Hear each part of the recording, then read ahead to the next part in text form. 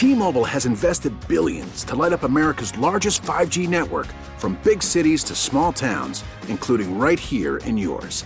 And great coverage is just the beginning. Right now, families and small businesses can save up to 20% versus AT&T and Verizon when they switch. Visit your local T-Mobile store today.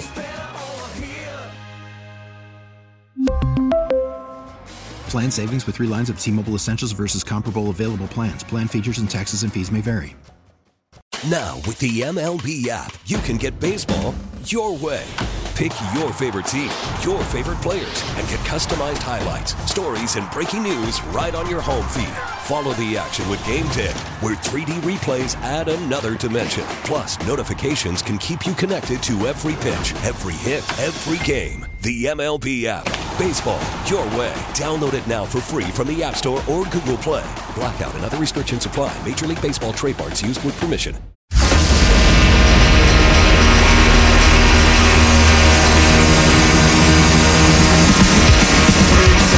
Live from the corner of Broadway and Battery, you're listening to Damon Bruce and Ray Ratto on 95.7 The Game.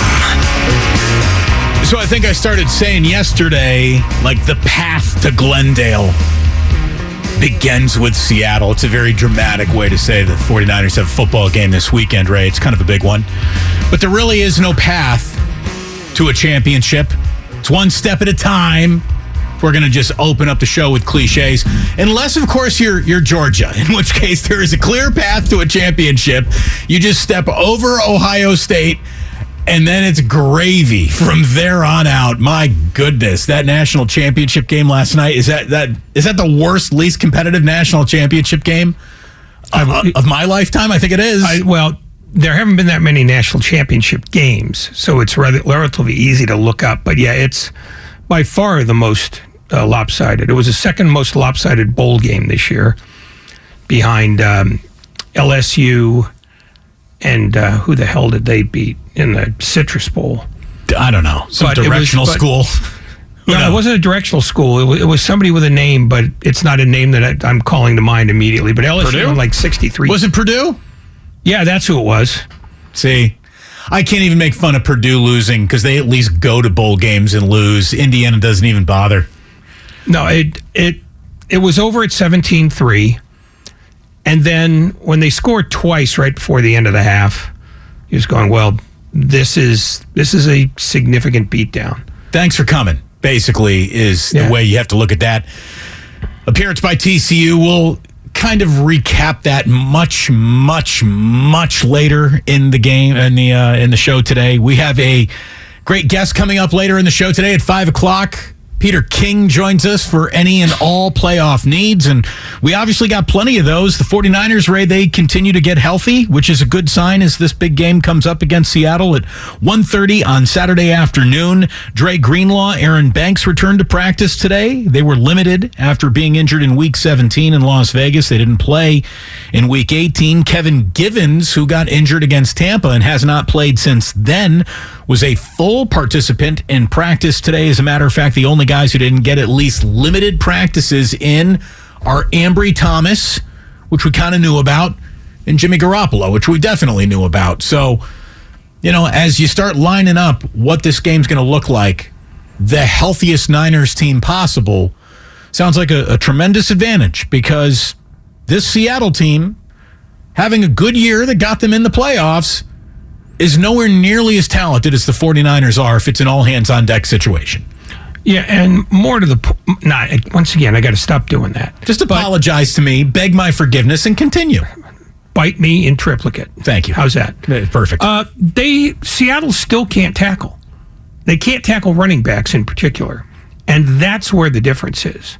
49ers gained 170 yards first time they played, and then I think like 155 the next time. And if the 49ers do that, this will not be close, because Seattle is not a dynamic enough offense to make up the number of points they're going to give up, watching Elijah Mitchell and Christian McCaffrey just run through them. Getting healthy is key to any team's postseason success. It's a key. It's just like availability is the best ability you can have in sports. There is no doubt about that. And tonight, look who is available just down the road. First name Stephen, last name Curry. He's back. Now everything is less blurry. He's going to be here tonight, Ray. And as someone who has to pay attention to Warriors games, I'm thankful for that. He is, let's face it, even if you are the most jaded, stubbornest media member in Bay Area sports history. Looking at you, darling. Yeah. You got to appreciate Steph Curry playing basketball whenever it's going to happen. And I don't want to be morbid about anything. I don't want to, start talking about the end for Steph, because there is a lot of Steph still in front of us. But there's not a whole lot of Steph still in front of us. It's time to start appreciating what we have left until you're so far down the we don't have much left road. Like, start smelling the roses right now. And if the Warriors, by the way, are going to do anything of significance this year, obviously he's right in this middle of it. Steph Curry is back playing basketball tonight. He missed the last 11 games with a partially dislocated shoulder.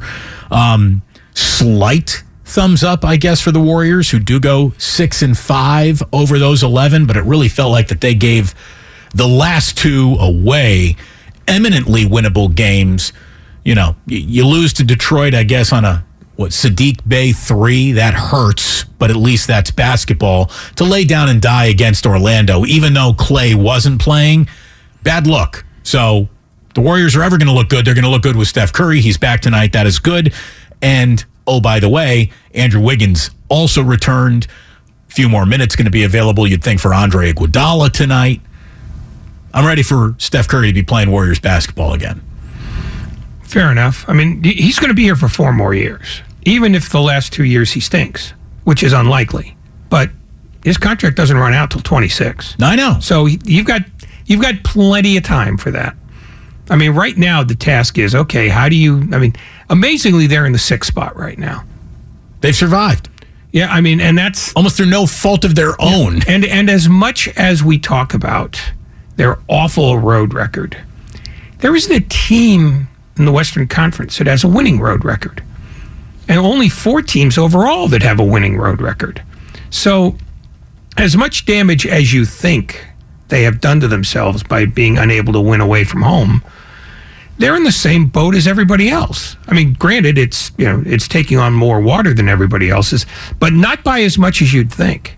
Winning on the road has been a problem. They got a 5-game road trip that starts in San Antonio on Friday. Obviously, the 49ers are the focus, right? I mean, they have in Brock Purdy, if you wanted to circle just, one available topic to you and say, this guy really is in the driver's seat of the single biggest fairy tale going on in the NFL. He's come out of nowhere. He has produced at an unbelievably competent level. And the 49ers not only have not missed a beat since he's taken over, you can make an argument that they're even better. They look smoother offensively now than at any other point in time, maybe during the entire Kyle Shanahan era. Maybe that's recency bias. Maybe that's the beauty of lowered expectations. You judge less harshly as you watch it all unfold. But he is, without a doubt, Ray, he's a fairy tale happening in front of our eyes. The Seattle Seahawks have a little bit of a fairy tale going on themselves. And today we need to talk a little bit about Eugene Cyril Smith. Because Geno Smith had a monster year. Yeah, his is the biggest fairy tale of the year because he was dead and buried. He'll never play again. He failed in New York with a series of horrible Jets teams. No escape for him. And he's come out this year, and although he will not be the MVP, he will be on people's minds when they fill out that card because he's getting votes. He won't get picked right away when people are filling out their ballots, but he'll be on ballots, no question. He's second or third. I think he's second or third in this league. Probably third. It's going to go Mahomes, Allen, Smith. Yeah, I mean the only other possibility I would think would be Justin Jefferson. I'd say a local Minnesota Vikings reporter might throw him a bone or two, but it won't be an overwhelming. Oh no, he won't win it either. Yeah, I mean Mahomes is going to win. And Allen is going to be the prohibitive second place winner. Jalen Hurts. He'll be on some, but he'll be down ballot. Missing a couple of games probably doesn't help him. But it's one of those weird, we saw how much of a difference maker you are. I've always said one of the greatest, because I thought that Steve Nash was a soft NBA MVP at times. When you took Steve Nash off those Phoenix Suns teams, when you see what Amari Stoudemire looked like without him, that's when you realized, like, oh, you know what? He might have been worthy of that MVP after all. He makes that entire team go. He really is that good. And that's the thing about looking back at MVP voting 10 years later. Like, people are outraged that MASH won 2 MVPs and Shaquille O'Neal won neither of them. But at the time, you could make a justification for that. In the same way that you could make a justification in 2015 for Andre Iguodala being Finals MVP, because you saw at the time the difference he made in how the Warriors played once he got put, on LeBron. And don't forget, the Cavs were up 2-1 in that series. And then that changed everything. You got a little memory lane? I got some memory lane for us to walk down today. I think this is going to be a great show for you. We got Peter King coming up at 5 o'clock here on 95.7 The Game. And, if I had to offer my, what is your Jalen Hurts MVP argument? Look at the Eagles without him. Look at the Eagles with him. 2 totally different teams almost. So we have a great show for you today. A fairy tale show. Let's not go that far, but it's a good one. Everyone stay safe out there. Obviously, the weather conditions are all over the place, and it feels like if you're 15 miles away from somebody, their weather condition could be completely different than yours. So, no jokes to go around. Stay out there and healthy and safe today with any and all instant downpours. We had Dippin' Dot size hail outside my front door this afternoon already. So we got a lot to get into this afternoon. Some very complimentary stuff from Pete Carroll, whose resume is worth going over. The resurrection of Geno Smith, the raw data on the Niners year, and a goodbye to Brandon Belt, which happened very late last night on our show. Brandon Belt, au revoir. He is going to be a Toronto Blue Jay, which means a hashtag forever Giant. Yeah, I guess you remove the word forever. But Brandon Belt, a significant and frustrating career out in the San Francisco Bay Area. So we're going to get into all of that today. Curry's returning tonight. Suns are hosting the Warriors. It's brought to you by Xfinity. Supercharge your home with supersonic Wi-Fi, unbeatable internet only from Xfinity. Peter King today at 5 o'clock. T-Mobile has invested billions to light up America's largest 5G network, from big cities to small towns, including right here in yours. And great coverage is just the beginning. Right now, families and small businesses can save up to 20% versus AT&T and Verizon when they switch. Visit your local T-Mobile store today.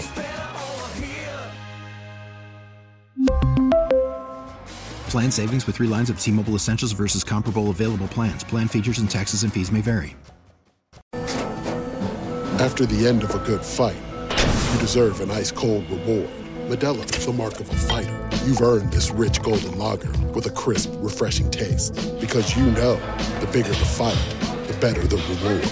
You put in the hours, the energy, the tough labor. You are a fighter, and Modelo is your reward. Modelo, the mark of a fighter.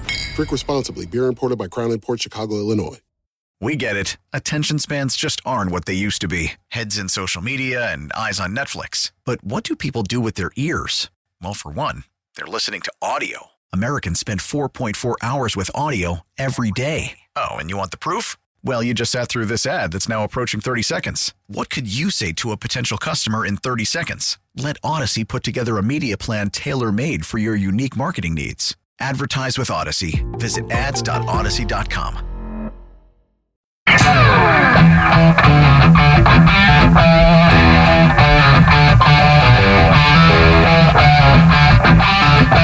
Now back to Damon and Ratto on 95.7 The Game. The merch store is open, boys and girls. You can check it all out. Go to 957thegame DailyShop.com. Damon and Ratto, a little bit later on, we will be going down memory lane. Oh, yeah. Yes, member berries for everybody today. Remember, Ray? 41 years ago today was the catch.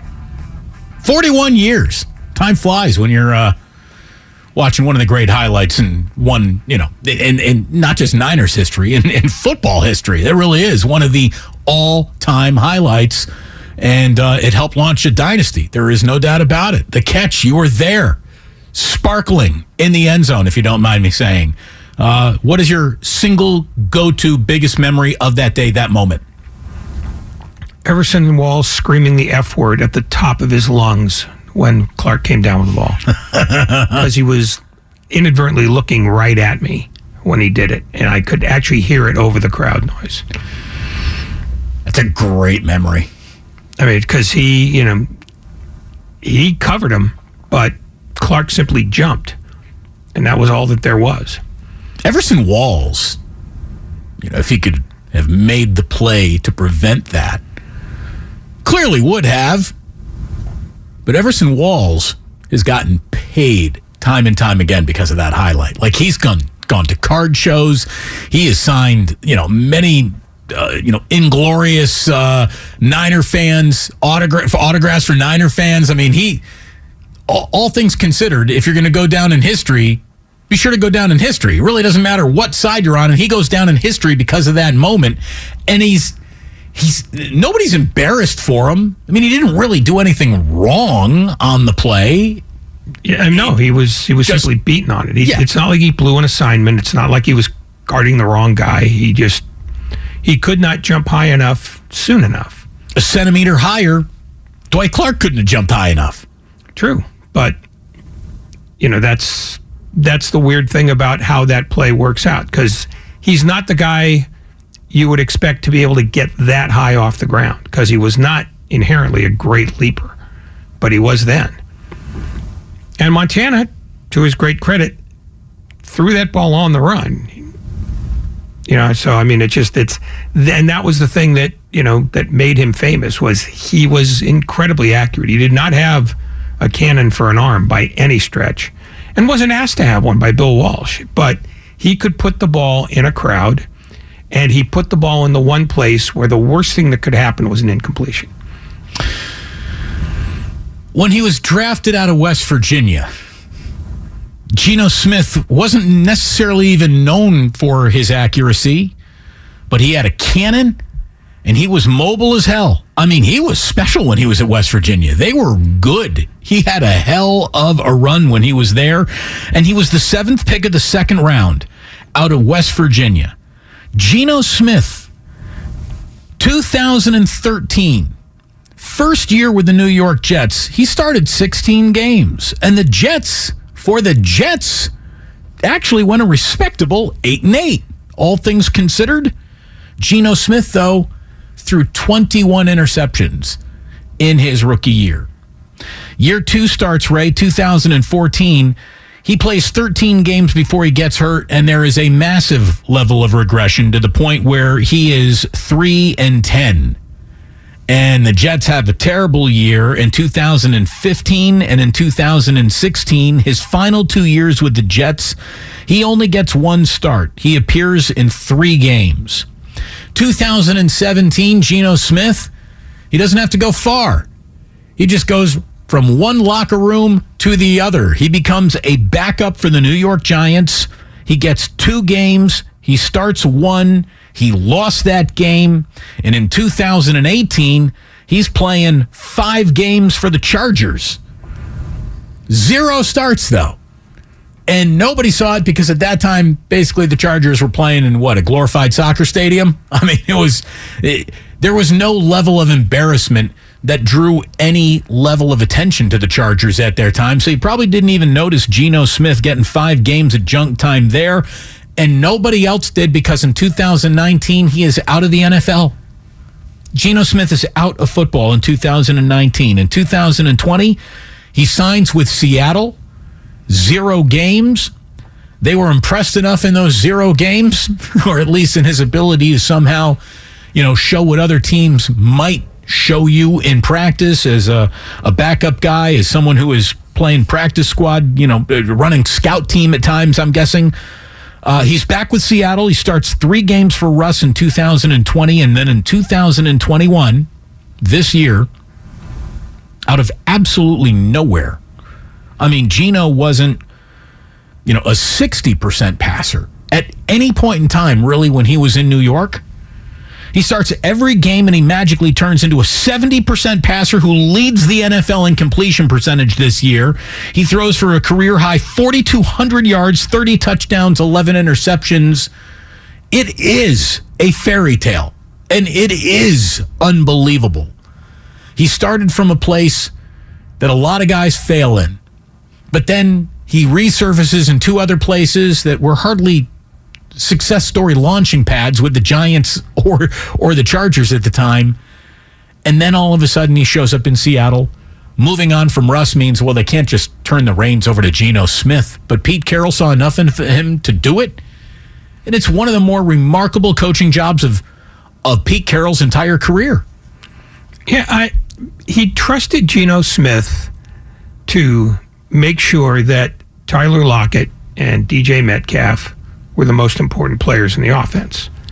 And that worked very well. In fact, it worked so well that teams started, not worrying about the run. And all of a sudden, Kenneth Walker, who's probably going to be the Offensive Rookie of the Year this year, suddenly had the kind of year nobody thought he'd have, because he came on in the second half of the year to the point where, at Kansas City and against the Jets, he's over 100. He's a factor too. So, but it doesn't happen if Geno Smith isn't willing to operate within the strictures of what has always been a traditional offense, spiced up only by the fact that Russell Wilson didn't follow instructions all the time. So it's worked out fine for him, and it got what was a bad team into the playoffs, because people were looking at the Seahawks like, yeah, they'll go 4-13. They might get the first pick in the draft. They were destined to have like 2 of the top 5 picks. That's what everyone was saying, because they had traded obviously for Seattle. Seattle now has Denver's draft pick. When you saw that was going to become a premium draft pick, that thing goes right to Seattle, and Seattle was supposed to stink out the joint and have 2 very premium picks. And somebody's from the 510 says, Damon, get it right. It was 2020. No, I'm sorry, I misspoke. It was this year that he got his first chance to start, and he started 17 games. 17 games with Seattle. And is a 70% passer. Yeah. That's the crazy thing. When they say that, accuracy is one of those things that it really can't be taught. You either are accurate or you are not accurate. Well, we've seen Jared Allen Josh Allen, kind of spit in the eye of that theory, because he went from inaccurate to very accurate. And now, Geno Smith is one of the all-time. This guy couldn't hit the broadside of a barn, 21 interceptions in his rookie year, to leads the league in completion percentage. The most amazing thing when you get down to it is this probably would have been Pete Carroll's last year if they had gone 4-13. They probably would have arranged it so that he could retire with dignity, because, look, he's brought a lot of skins to Seattle. But I don't think they were going to ask him back for next season. Now he might get another 3 years because Geno Smith saved his ass. He made DK Metcalf want to be. But didn't he also? He saved Geno Smith's rear end too. Yeah, but I don't think at any point that anybody thought Geno Smith was, going to be, he wasn't going to have this renaissance until Pete Carroll decided he's the quarterback I want. So it was a risky play that if Geno Smith doesn't perform well, means that Pete Carroll's out the door, as well as Geno Smith. So I guess the answer to your question is they saved each other's asses, and now they get to bring their asses down here. It's something else. It is unbelievable. And look, I still say this, and somebody's like, Damon, you keep on pushing Brock Purdy. I'm not pushing him. Look with your own 2 eyes. Ask yourself, you ever seen anything like that before? If you say yes, you're lying. Mr. Irrelevant has never, ever thrown a pass in the history of football. This guy has turned into the most touchdowns ever thrown by a 49ers rookie quarterback in only 6 games. That's 6 games. That's pretty impressive. I mean, he came out of nowhere. Now, to me, the single greatest sports fairy tale I think the NFL's ever going to tell in my lifetime is Kurt Warner. Because Kurt Warner comes from even further back in the draft than, Mr. Irrelevant does. Undrafted. He's bagging groceries. He's an Iowa barnstormer. Exactly. Football for Kurt Warner at one point was a glorified hobby more than it was an actual profession that he was probably pursuing, thinking, yeah, one day I'm going to make it to the NFL. And if not for an injury to Trent Green, we don't get to know him at all. It's remarkable. I'd say that it's going to be a Disney movie one day, but I believe it's already been a movie. I don't know if it was a Disney movie or not. I heard it wasn't very good. But I don't need to watch the movie because I saw the real thing. Yeah, the movie is never going to be as good as the real thing. That's the thing about especially sports movies. They never make them well enough. Did you ever watch Miracle? Yeah. I thought they did a pretty damn good job with that. They really did, because they stayed honest to the story. They didn't embellish, because the story they itself, tarted it up some. Well, sure, you have to. I mean, it's Hollywood. But you don't have to. I mean, the fact is you can... Well, how did they tart it up? How did they tart it up, the movie? Well, they made the Jim Craig character like even more romantic than he actually was. They made them, Well, they wanted to emphasize like his mom died and he's got a connection with his dad. Okay. Which he did. But it wasn't as huge a thing as the narrative made it out later. But I'm just saying, if you want the best sports movies, they have to be almost completely fictional, like Slapshot. Or you have to adhere to a book, literally down to the T, like 8 Men Out. I mean, that was probably the best baseball movie. But Miracle was pretty good. I mean, not to get pedantic, but they did primp it up a little bit, but it was a story that didn't need primping. It was big enough on its own that even if you saw it is like the equivalent of a modern day Academy Award, because you don't see anything. So the fact that you were curious enough to actually seek it out is a small victory in the history of cinema. Well, I didn't seek it out. I watched it at home. I'm not going with theater. Well, sure, but you sought it out on your television. There's a lot of things on your TV that you choose not to watch. I didn't seek it out. My wife sought it out and said, come on, we're watching a movie. And frankly... Way to go, Mrs. Ratto. There you go. I'm afraid of her. So I do what I'm told. Matt in San Rafael, thank you for joining us. What do you got? Yeah, hey guys, how's it going? I was just calling because, I totally agree, like 98% of the Bay Area, that this Brock Purdy phenomenon is just crazy to be witnessing. And I wanted to get your guys' thoughts on kind of a two-part thing. This kind of, since we've heard of the progress, I guess you'll call it, on Jimmy Garoppolo's injury, why does it seem like there are murmurs on social media from corners of the fan base and even from members of the media that, well, why do we care, and why would you even entertain bringing him back active, for two reasons. One, he hasn't even posted anything in terms of congratulations, NFC champs or NFC West champs, nothing in regards to the team or being behind the team since he's been injured.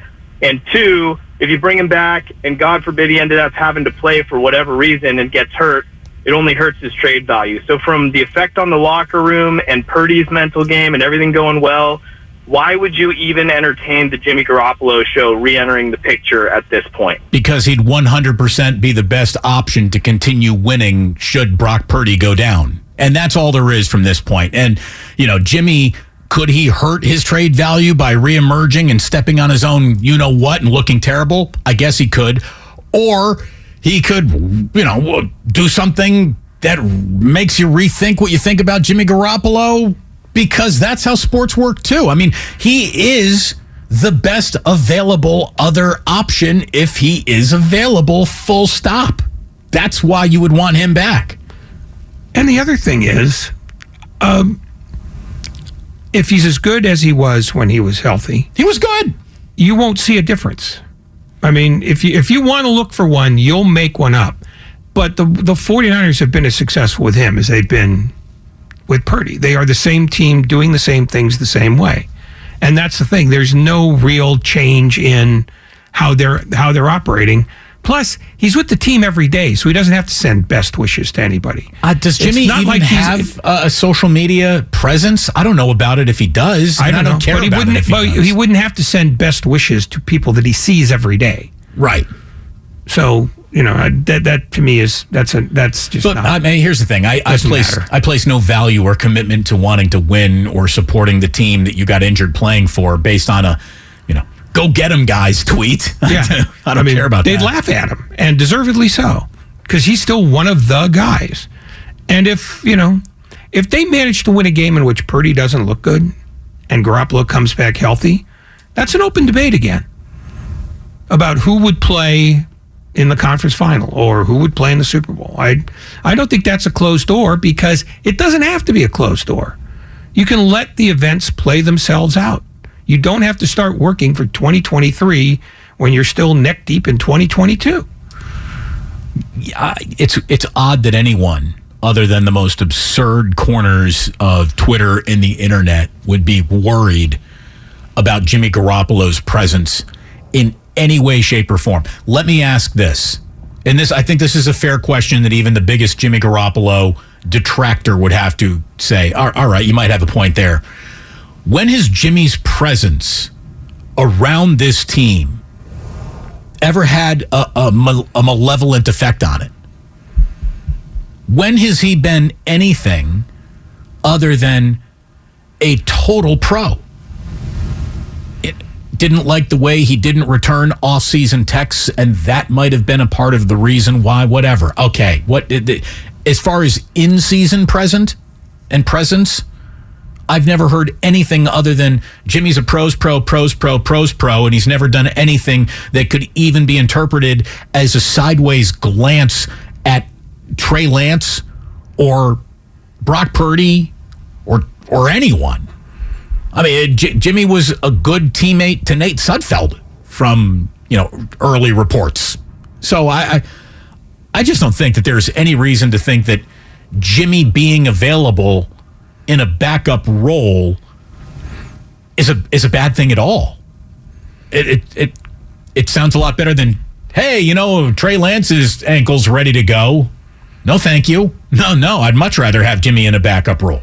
Yeah, him as a starter is not a big problem either. I mean, it's the rush to get rid of him has always taken on bizarre overtones, and I guess it's always going to. I guess it just doesn't matter what he does or doesn't do.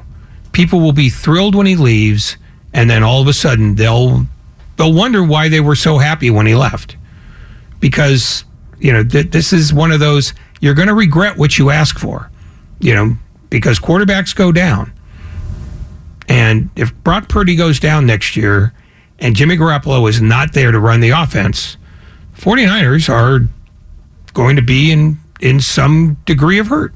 Someone from the 925 says, I wouldn't wish this at all, but imagine Brock going down in the first quarter of a Super Bowl. Jimmy comes in, they win the game. Like, that would be one of the Cinderella stories. I don't know if it's even a Cinderella story as much as it is a tribute to continuity, an unfinished business. He finally got what he'd worked so hard for and seemed to escape him so many different times, like level of a story. The elevator pitch is different than it's a Cinderella story. It's a story of redemption more than it would be an ultimate underdog, because if the Niners had won 10 games in a row with Jimmy Garoppolo, I don't think they're being perceived as an underdog going into this game against Seattle or maybe anybody else that they could see in the NFC side of the bracket. No, they wouldn't be an underdog unless they play Philadelphia in Philadelphia, just because Philadelphia's a home team and Philadelphia has the better record. But that said, I don't think anybody looks at the 49ers as any kind of live underdog. They look at them as one of the two best contenders in this conference, period. So you can make up all the narratives you want. The narrative is simple. In 2.5 weeks, 49ers will either go to the Super Bowl or they won't. I mean, because I don't imagine that Seattle can put up enough of a fight to worry the 49ers unduly. And then it gets more difficult. Either they get Dallas or they get Minnesota. And, both those teams are live. I mean, I think they'd much rather play Minnesota because Minnesota always wins by 2. Whereas Dallas could put points on nearly anybody. It's really going to boil down, if the 49ers play the way they've played, to them in Philadelphia in Lincoln Financial. Pete Carroll, by the way, basically said that, this is a serious task in front of them. He was on the 710 ESPN up in Seattle. It's the morning show with Mike Salk, who, by the way, is a great sports talk host up in the Pacific Northwest and is going to be joining Ray and I tomorrow at some point. Here's what Pete said on his weekly call-in with Mike Salk, the way that we talk to Steve Kerr once a week. He has Pete Carroll on once a week, and here's what Pete Carroll had to say about the Niners. Kyle's done an incredible job with his QBs this season. The 10-game run is big time now. That's big time in this league, and you got to give them all the credit. They're as healthy maybe as they've been all year long. It's a freaking juggernaut we're going into. What makes them so challenging to play against? Well, now they're so well equipped with so many guys at positions that can make things happen.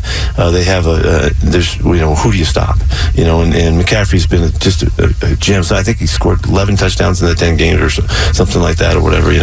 They're just so loaded and so much so that the quarterback, a young dude, has come in there and taken it over and done great. Three touchdowns yesterday. So it's as hard as it could possibly get. By the way, we're going to have a walk down memory lane looking at Pete Carroll's career and how it started in the Bay Area as someone who was born in San Francisco, went to Redwood High School up in Larkspur. I mean, this guy is a Bay Area boy through and through with an unbelievable path to the game that he'll be coaching in on Saturday. I mean, his career path is really, really something else. I went down the rabbit hole with Pete Carroll today, and I want to bring a few things back from that rabbit hole and share some with you. We got some things to react to here on the Xfinity Mobile text line as well, saying, you guys have seen 5 quarters of football from Trey Lance, and all I hear is hating on him. No one's hating on Trey Lance, but repetitions matter. And the repetitions that Brock Purdy got as a 4-year starter in college have mattered with him looking more comfortable in Kyle Shanahan's offense than Trey Lance was able to with all of his God-given talent.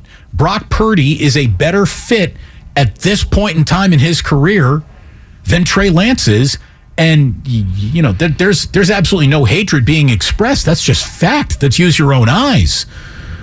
So we got a lot to get into today. Peter King joins us at 5 o'clock. It's Damon and Ratto here on 95.7 The Game. We're brought to you by Fremont Bank. Full service banking, no compromises.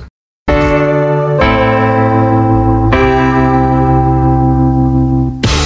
back to Damon and Ratto on 95.7 The Game. Again, the road to Glendale is brought to you by Marist Credit Union, working for you today, tomorrow, together.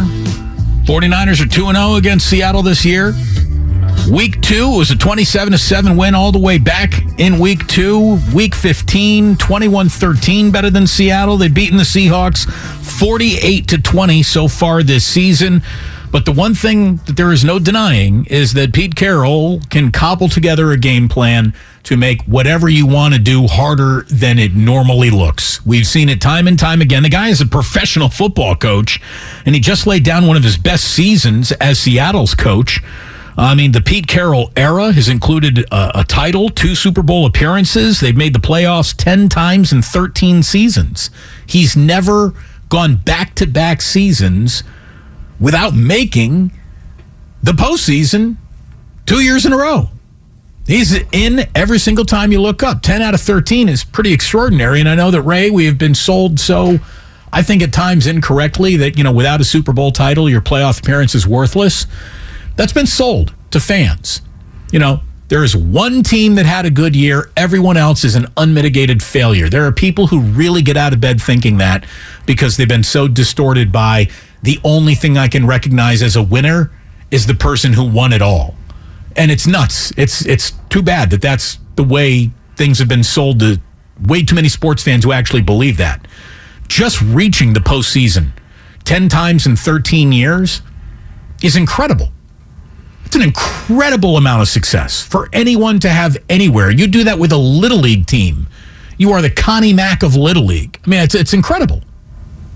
Well, I mean, it's the classic example of what did you do for me in the last 15 minutes? And Pete Carroll, compared to what he had 5 and 6 years ago when Russell Wilson was younger and they had the best defense in football, it makes it look like it's not as good. And it's not as good. But when you have a chance 10 times in 13 years, that's pretty impressive given the fact that most teams don't have that. And there are a lot of teams that have no chances in those 13 years. It's, all pro sports is about comparisons because everything else is relatively equal, except for your ability to build and maintain a team. And that's where Pete Carroll and John Schneider have it over a lot of people. Because they've found continuity to the point where when they have a bad year, they only have the one. I mean, this is not a bad year for them.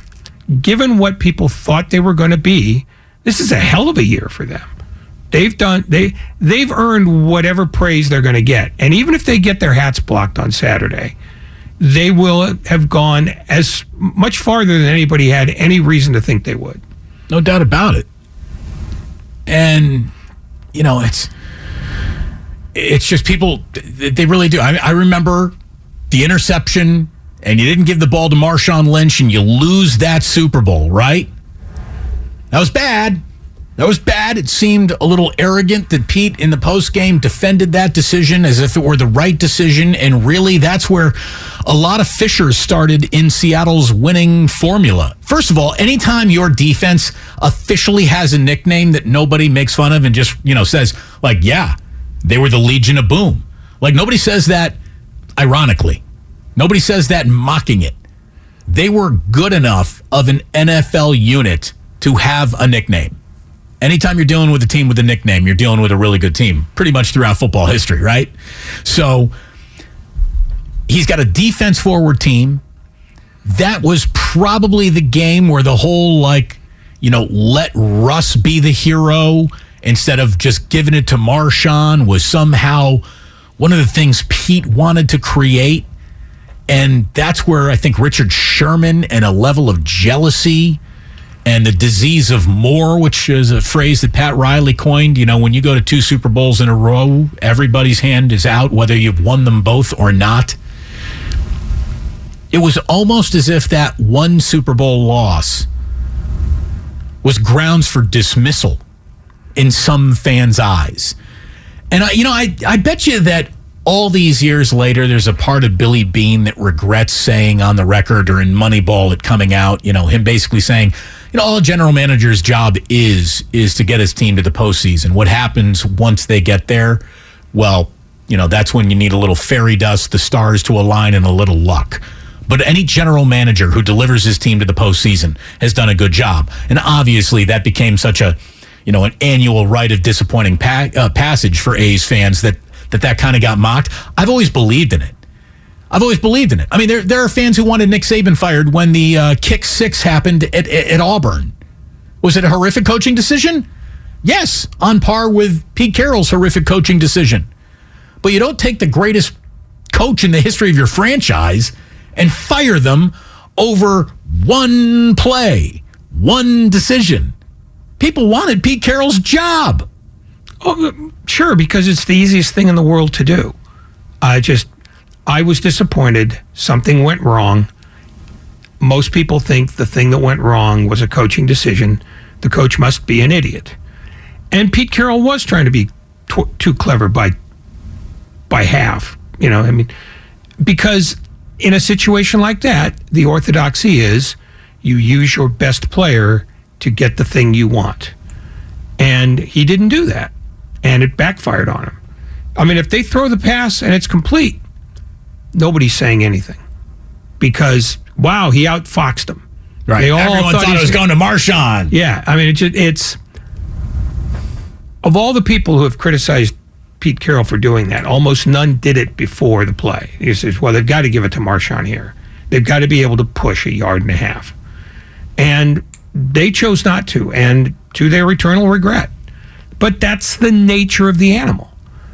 By that I mean that's the nature of play calling. Look at the You're 49ers. a genius till you're not. 49ers and Frank Gore in the Super Bowl.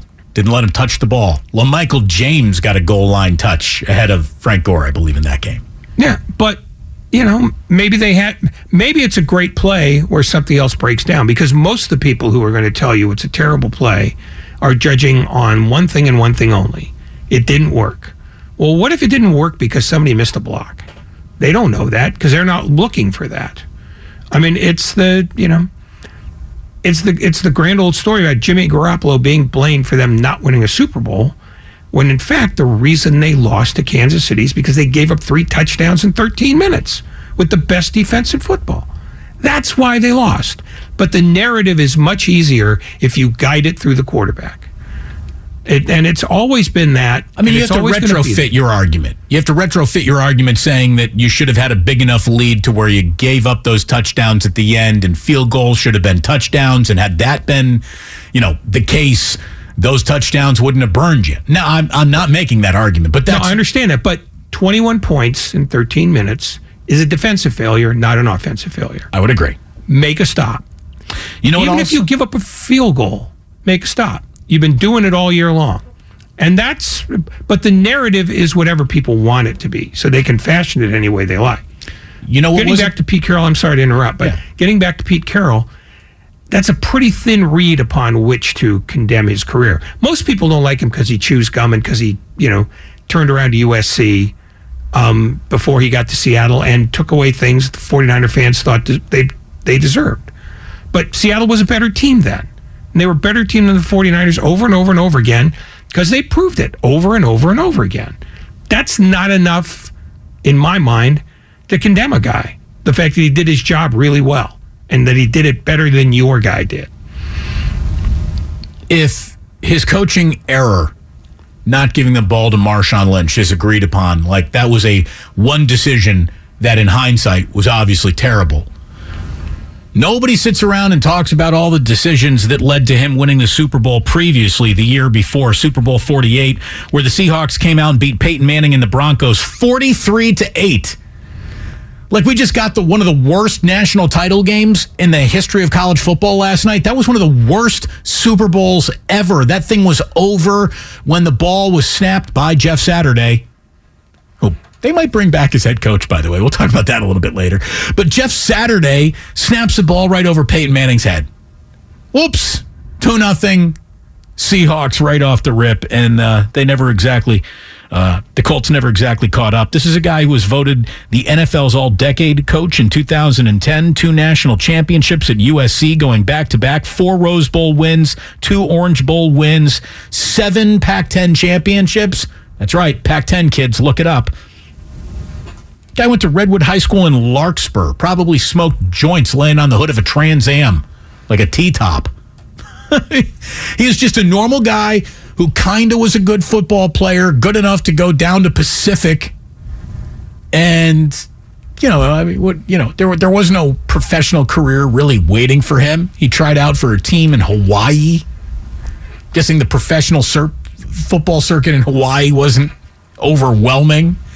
But he just loved the sport. He stayed around it. He had an unbelievable career and coaching path that got him to head coach of the Seattle Seahawks, where he is far, far, far, far and away their most successful head coach of all time. I mean, Mike Holmgren would be the only other argument you could make. Yeah, I mean, he made one fatal error early in his career by failing in New York. That's also stuck to him, even though those Jets teams deserved to fail.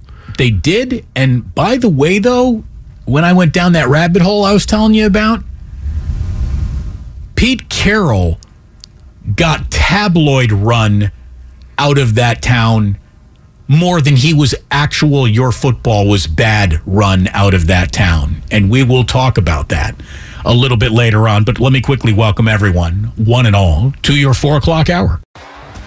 T-Mobile has invested billions to light up America's largest 5G network, from big cities to small towns, including right here in yours. And great coverage is just the beginning. Right now, families and small businesses can save up to 20% versus AT&T and Verizon when they switch. Visit your local T-Mobile store today.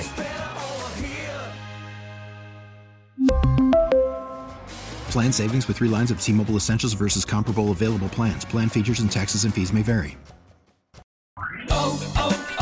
O'Reilly. Protect your vehicle's engine with a full synthetic oil change and save with Mobil 1 at O'Reilly Auto Parts. Purchase 5 quarts of Mobil 1 full synthetic motor oil and receive a $10 O'Reilly gift card after rebate. See store for details. With your Mobil 1 purchase, you'll also receive 2 times points during O Rewards Bonus Points Month at O'Reilly Auto Parts. O'Reilly Auto Parts. Listen to every MLB game live. In the deep left center field, it is high, it is far, it is gone. Stream minor league affiliates. The Midwest League home run leader. And watch the best baseball highlights and look-ins on MLB Big Inning. MLB At Bat is your all-in-one live baseball subscription for only $3.99 per month. Deep left field, it's gonna go. Alvarez ties the game. Subscribe to At Bat within the MLB app today. Major League Baseball trademarks used with permission.